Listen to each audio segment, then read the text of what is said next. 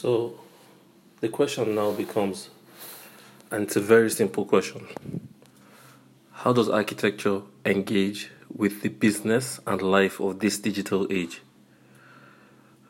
Without asking or doing too much research, it's easy to realize that architecture must engage with what is happening in business and technology today.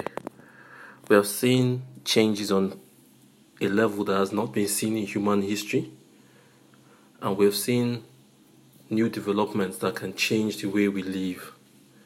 The question now becomes for all architects and all users of the city: what can we do to bring those changes into our craft, to change our cities in a way that they can respond almost like the 20th century to a new, better life that this technology is promising us? What is the promise of this digital age for architecture? Today, on the other hand, we find that architecture is engaging with this digital age only topically. For instance, we use 3D technology to render. We also use VR technology to present things. But these are not the actual uses of these technologies. And these technologies can be made to change architecture in the city.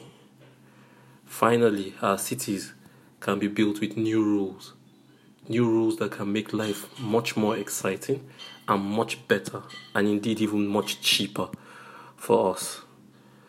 New rules that can make us a generation and a time to be taken reckon of.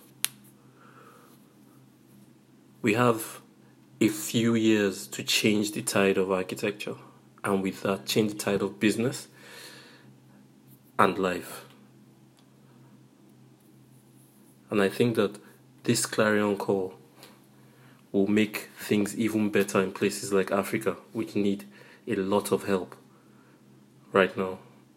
So architecture must engage technology and the digital age. James George, out.